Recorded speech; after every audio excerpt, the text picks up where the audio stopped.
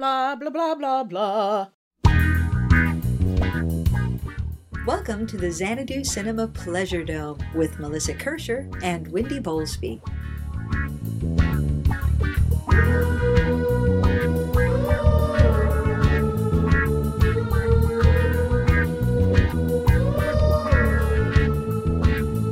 In Xanadu did Kubla Khan a stately pleasure dome decree, and in our podcast Pleasure Dome we'll talk about some movies.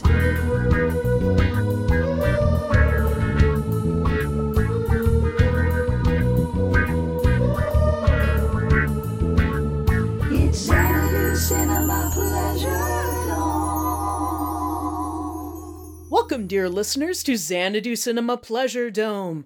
I am Melissa, and over there, way south of where I am, is... Wendy, not as far south as I will be. That's true. Wendy will be traveling for the next couple of weeks. So this is our last recording before she goes away to the Australia. Australia. You're going to meet a Razorbick, right? Absolutely. Awesome. I cannot wait to hopefully pick up a little bit of Australian accent. It's an accent I've never been successful at, and I'm really hoping that exposure to it means that I pick some of it up. Well, I've long wanted to put together like a chart of all the phrases that you're supposed to be able to say in a certain accent, like park the car in Harvard Yard for the Boston accent, that sort of thing. I feel like there should be one for Australia that's not Razorbick, you know? and like nothing too cliche, like put another shrimp on the Barbie or good day, mate. Right. No, it's something that like showcases the peculiarities. The peculiarities, the distinctive notes of the accent. So when I was taking accent classes in college, because I was a theater major, yeah, like there would be a phrase that would help me lock into that accent, that would grab whatever part of the accent made my mouth move right, that would help me lock it in. Like for the Yiddish accent, it's the palatal L, and so it was $1 million. Yeah. And once I said that, I was like, oh, I remember how this feels. And yeah, like park the car, right? Park the car in Harvard Yard. Or for New York, like quarter. Oh, you got a quarter? I want to grab a cab, right? So I'm really hopeful that I'm gonna find it for Australia. Or just the name Michael Caine for his accent. Yes. My cocaine. My cocaine. Really, all you have to do is think that you have a terrible nose cold and you're most of the way there. Yeah, that's pretty much right. So, this is a podcast about things that we enjoyed over the last week, cinema and otherwise. So, dear Wendy, did you watch something delightful, something that brought you joy this week? I did. Ooh. 3 hours of it. Can you say the Eras Tour? Oh. Eras. The Eras Tour. There's something about the way it's always bold that makes it look like a Greek name. Yeah. If it was the Eras Tour, that would be the Illuminati. That'd be very different. Very different. This was not chaotic. This was, if anything, just a master class in stagecraft and organization. Like there's a part of me that just was like, oh, the stage management on this had to have just been top notch. Dang. The art of stage management, yes. And the rehearsals, like because some of those quick changes were incredibly quick. And the design, oh, Melissa, the design, by the way, slightly off topic but related, they are doing a concert movie of Beyonce's Renaissance tour. Oh, I know. And it should be here soon. I am very definitely going to go see it because, yes, it looks amazing. And, of course, you sang its praises. The Eras tour, even if you're not a Swiftie, because I don't consider myself a Swiftie because, like, that is a higher bar. I think she is fucking talented. I think that woman knows how to put together some killer phrases and real hooks. Like, I was sitting next to Theodora, and because we had to change our tickets at the last minute, Chris was actually sitting in front of us. But like, there was a set of like 3 songs that were just boom, boom, boom, and I just looked at Theodora and I'm like, that is a bop. Like, how do you not wiggle in your seats? It's like, is her voice, and the other thing I was sort of thinking as I was watching is her voice isn't amazing. Her voice is actually quite limited. But it, like, and when you think of some of our greatest pop performers, like, it wasn't about the voice. Madonna, please. But she's fucking iconic. And Madonna doesn't even write her own songs the way that Taylor does. But just what a great idea. So her concept for this was like, she had made like 3 albums, 5 albums, something, and had not toured any of them. And that previously, every time she released an album, she would tour the album, and the title of the tour would be the name of the album. Right. And then, because of the pandemic, she released like several albums. And then when it was finally time to tour, they were like, what are you going to do? Like, tour all of them? And she's like, fuck it. Yeah, watch me. And she is having the time of her life. Like, she says that on stage, and I believe her. And while she is a very good performer, I don't think you can fake the kind of enthusiasm. And god damn, her backup dancers and backup singers and band. Nice. Holy shit. The choreography, because of course I stayed to see who the choreographer was. Choreographer Mandy Moore, a very well-known contemporary choreographer. And this choreography was so great. Not because it was, holy shit, how do you do that? But because it was clever and entertaining and clean. Like, it wasn't like displaying like virtuoso dancing, but it was so visually stunning and fun to watch. And of course, you know, my typical complaint whenever I watch any sort of recorded performance of cool, can we just back out? Can you just show me what's going on everywhere, please?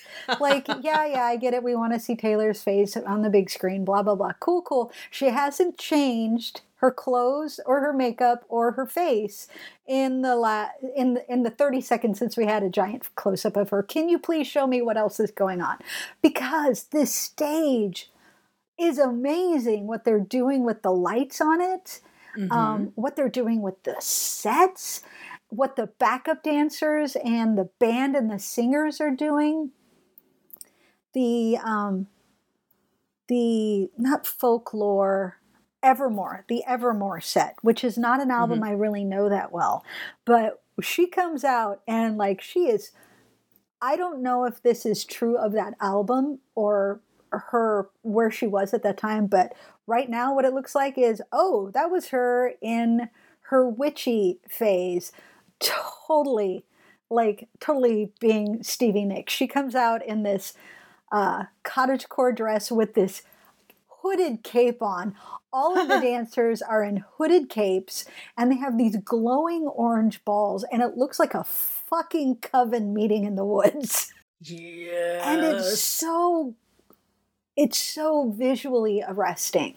And it's not that anything they're doing is that hard, but the way they're moving, the synchronization of the swaying with these dark capes and these glowing orbs, and yes. And then when she gets to her Red, which is Red in 1989 of the albums I'm most familiar with. I've listened to the other albums, but those are the 2 albums that I think are just full of just bop after bop after bop, like they slap.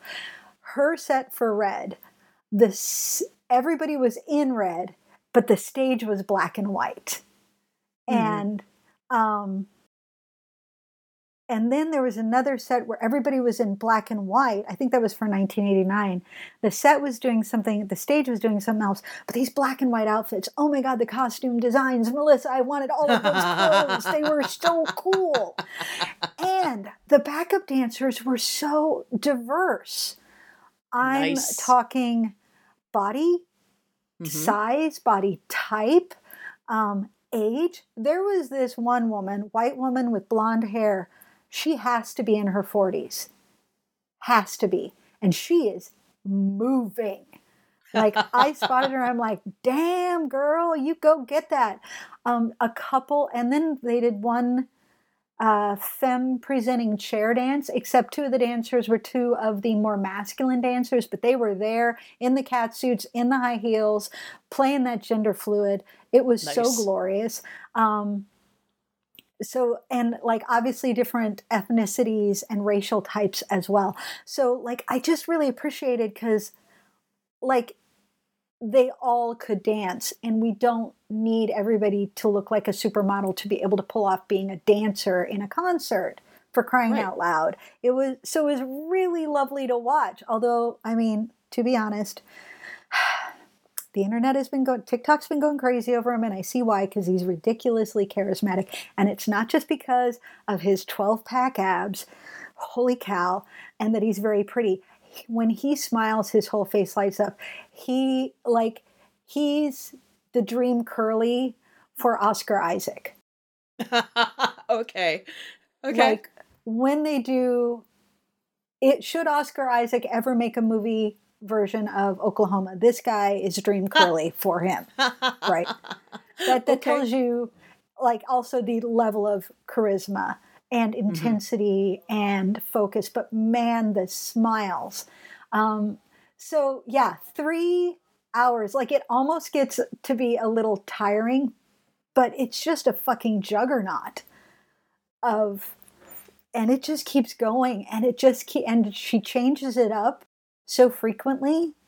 And it's almost all her singing, very little talking. Like, that's awesome.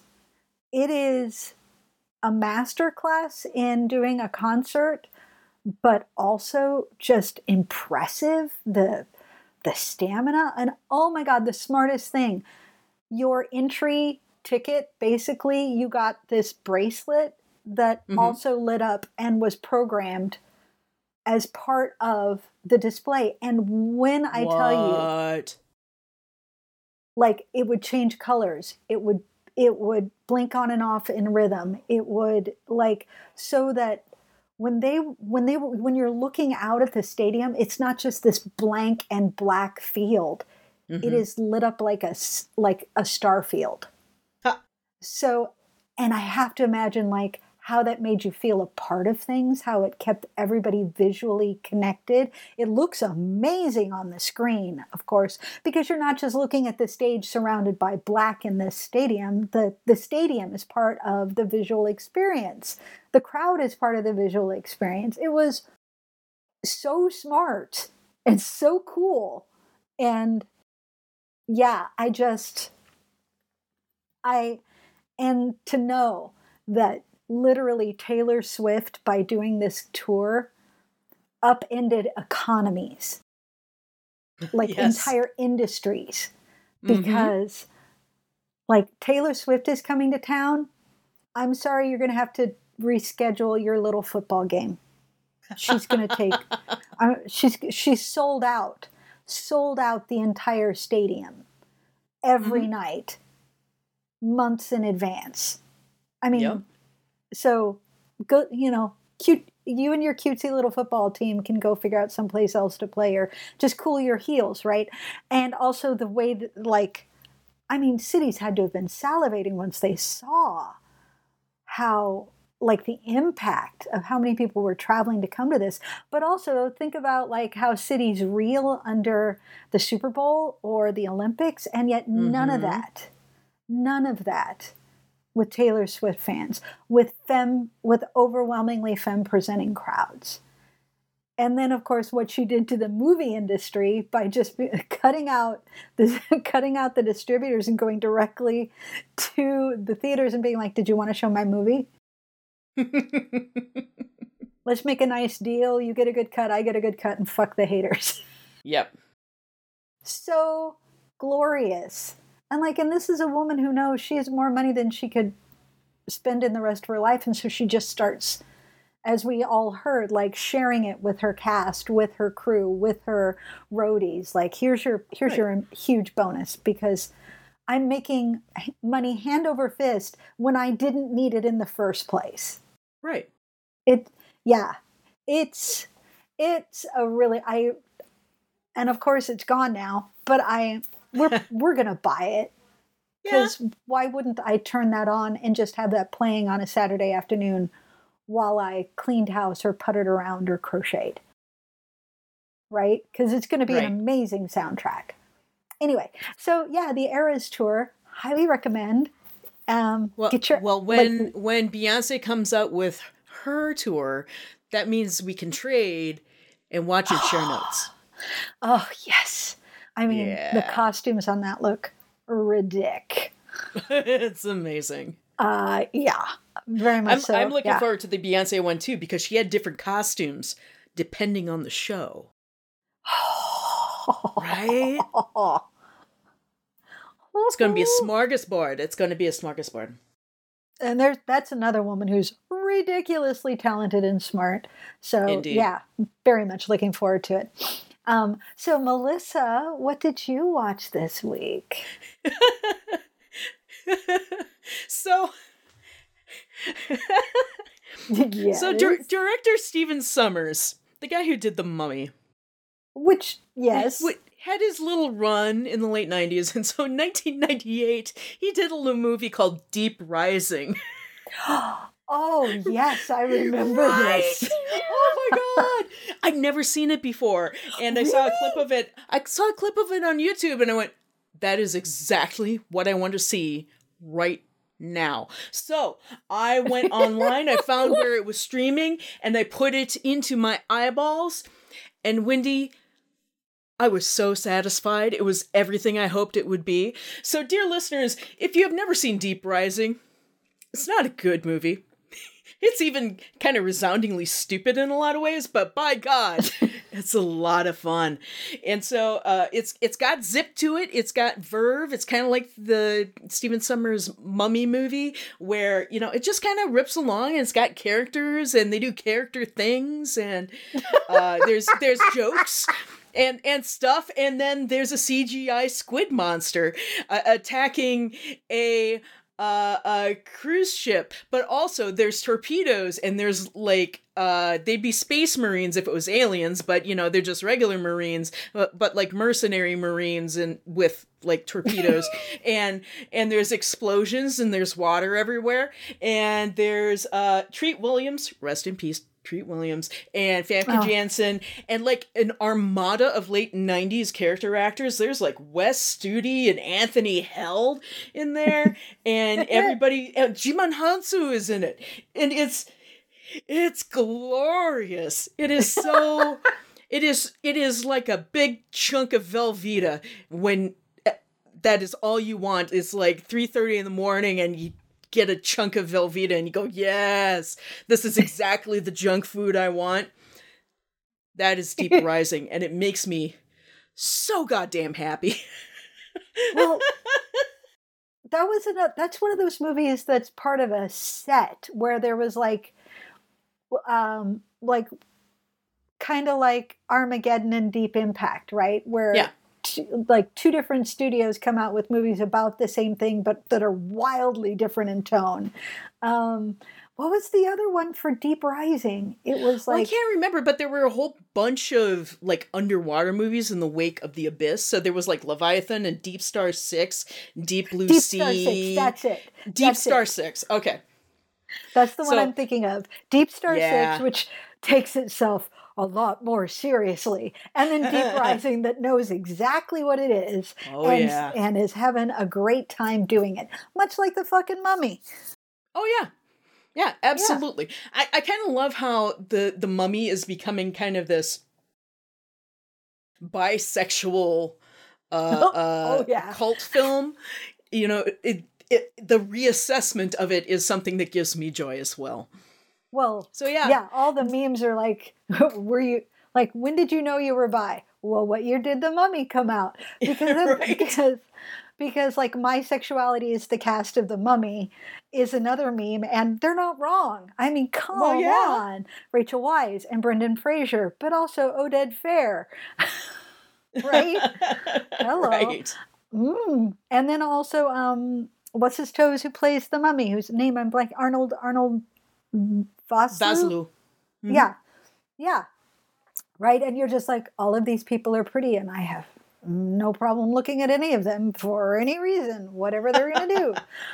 Have you seen the meme where somebody put glasses on Arnold Vaslu in The Mummy? No. Like dark rimmed glasses.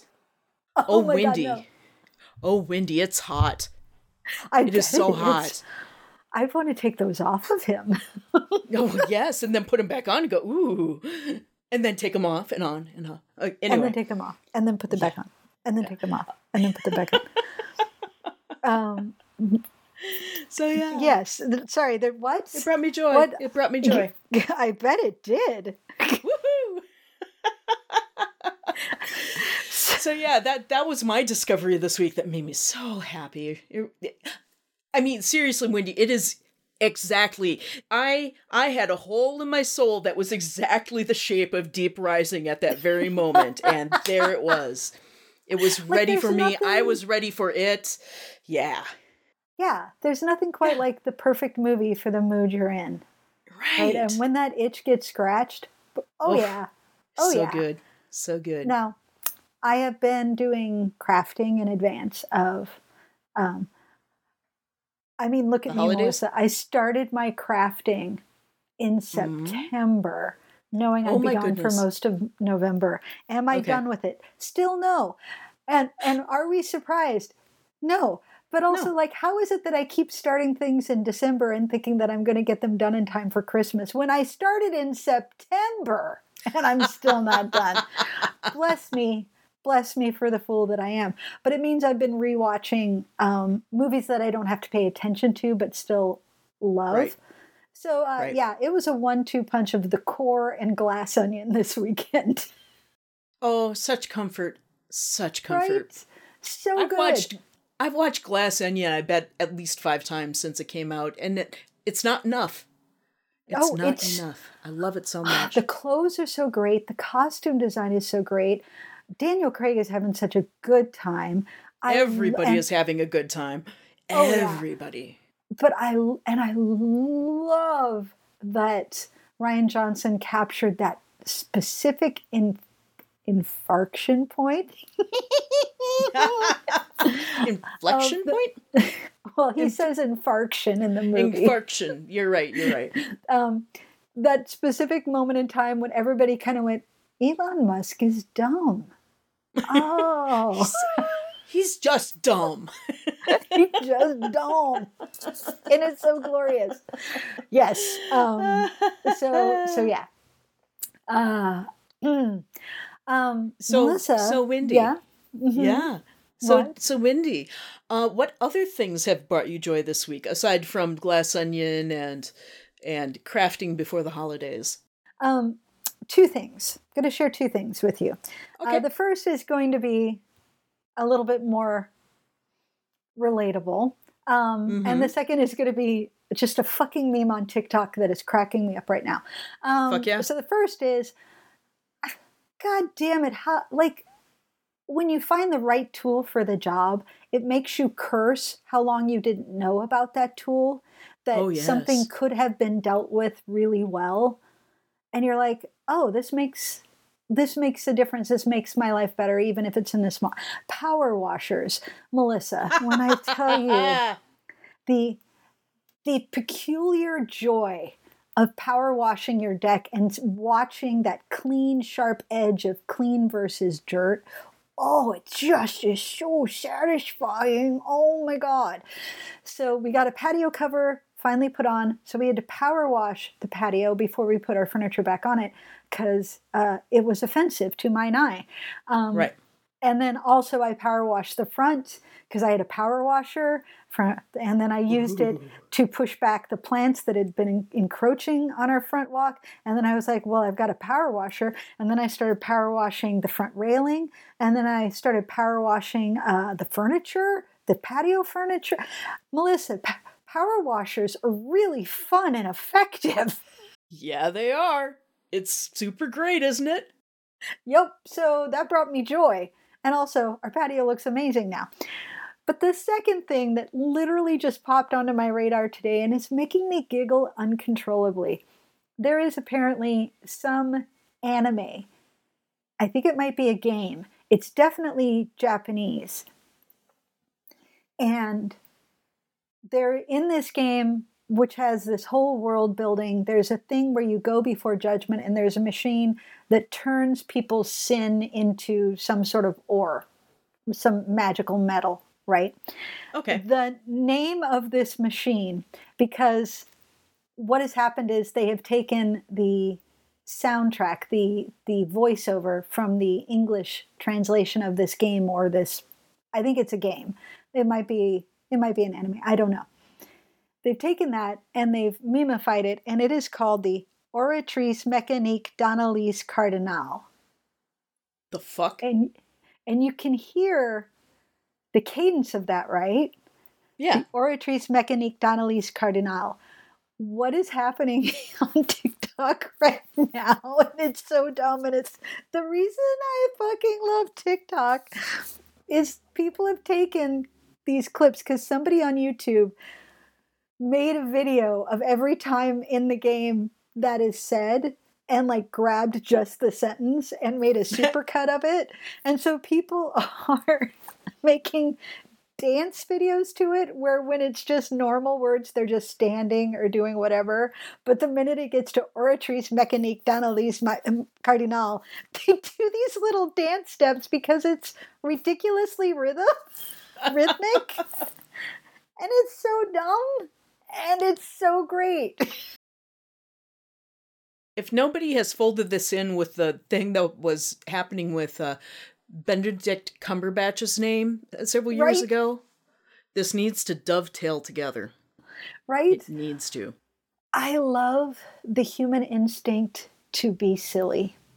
Oh, like God. that people heard that and heard what, because the minute I heard it, I'm like, oh yeah, that's very rhythmic. Like, dee-dee-dee, dee-dee-dee, dee-dee-dee, dee-dee-dee. And they're just, well, I don't think you have TikTok. I'll find one of the videos and I will text it to you.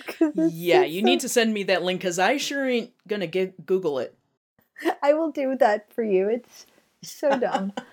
It's so dumb and silly. What about you, Melissa? What has brought you joy this week? All right, so late last night, Fez is telling me to go to bed on time, and I'm just like, yeah, in a moment. And just as I'm about to close my computer for the night and obey,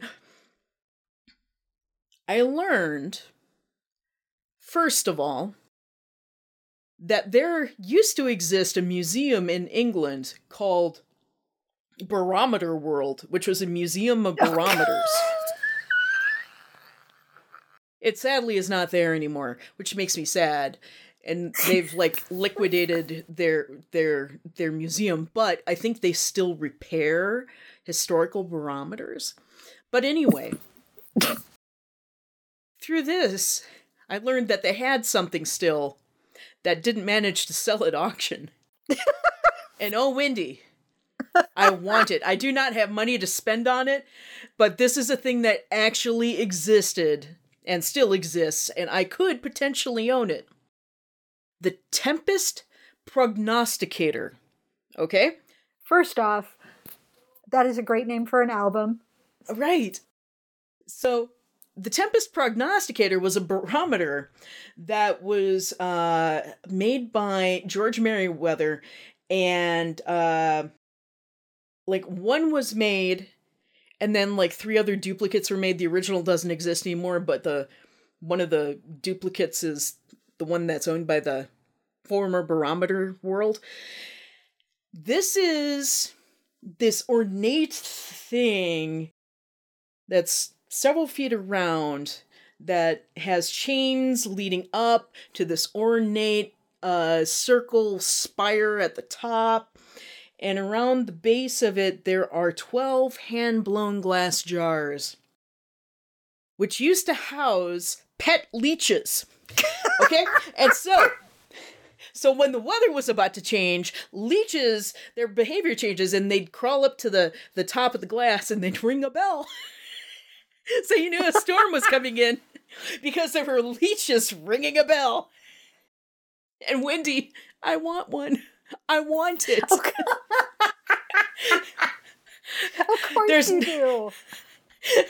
I want storm predicting leeches to ring bells for me and tell me what the weather is. Apparently it worked really well. Like better than most other barometers of the day. Why am I both not surprised and delighted? Yeah, Right. of course. You know what? When we end up in the apocalyptic wasteland, Melissa, I feel like you will finally have your opportunity to build that.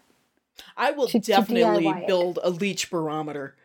It doesn't have to be as fancy as this one, but yes, I should be able to make a leech ring a little bell and tell us when a storm's coming in. Related, did Oh my you know God. this? I found out something I did not know. Did you know something that we don't know? In fact, we don't know where freshwater eels come from. Oh yeah, I know. I did not know this. Yeah. I did not know this.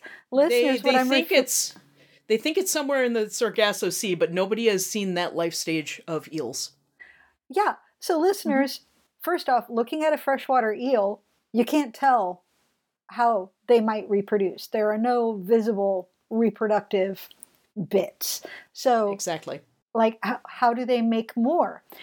And so, well, let's watch and see, except that, and this is the part that's crazy to me, freshwater eels will swim out into the ocean, which ought to be deadly to them, Mm-hmm. and swim to the Bermuda Triangle, which is the Sargasso Sea, Yeah. right? And somewhere in there, something happens, and some new freshwater eels swim back, and then swim Right. back into fresh water and take up residence. Yep. What? Like, I've always thought it was maybe the octopods were secretly controlling the world, probably reporting updates to the whales or something. But now I've got to put freshwater eels into that trifecta of alien life forms that just happen to live on our planet. They also live really, really long in some conditions. What if they're immortal and they go there to regenerate, Melissa? What if they don't actually have babies? They just regenerate like fucking Time Lords. I mean, it could be, but there was a thing, and in like various European countries, where if you had a well, to keep the well clean, you'd throw an eel down there, and that eel would eat bugs and stuff, and keep the water from going stagnant, and that eel would live for hundreds of years. That's so freaky.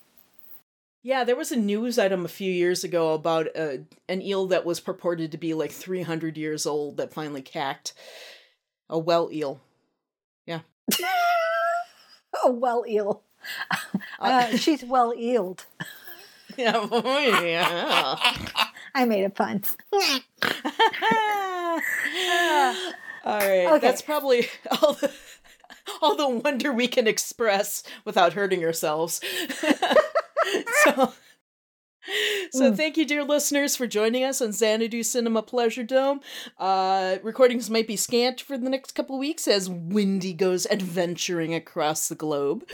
Whee! And we will see you when she gets back. See you, hear, speak at you. Metaphorically see. Yeah, yeah. The royal we. No, is wait, no. Anyway, we will be back. We will be back. There it is. We will be back in a few weeks when Wendy returns with tales of her travel. Yes. So I have been Melissa, and that has been Wendy. and we will chat with you in the undetermined future. Bye. Bye. God damn, why am I so lousy at that? In the indeterminate future. The indeterminate future. I need to record our outros again because our old outros mention dead websites all over the place. It's like we post every Thursday. No, we don't. We really don't. We don't talk on Facebook. Twitter, less said about Twitter, the better. Stitcher doesn't exist anymore. So, Speaking of, how about I do it right now? Here. Okay. You ready? Okay. Did I sent you the text, I think. Okay, do it. Okay. Thank you for joining us in the Xanadu Cinema Pleasure Dome. Our theme song was written by Tim Wick and Jeffrey Brown and recorded and mastered by Chad Dutton. New episodes arrive almost every week. You can find us on iTunes and on other podcatchers. You can also visit us and listen at our website, xanaducinema.com.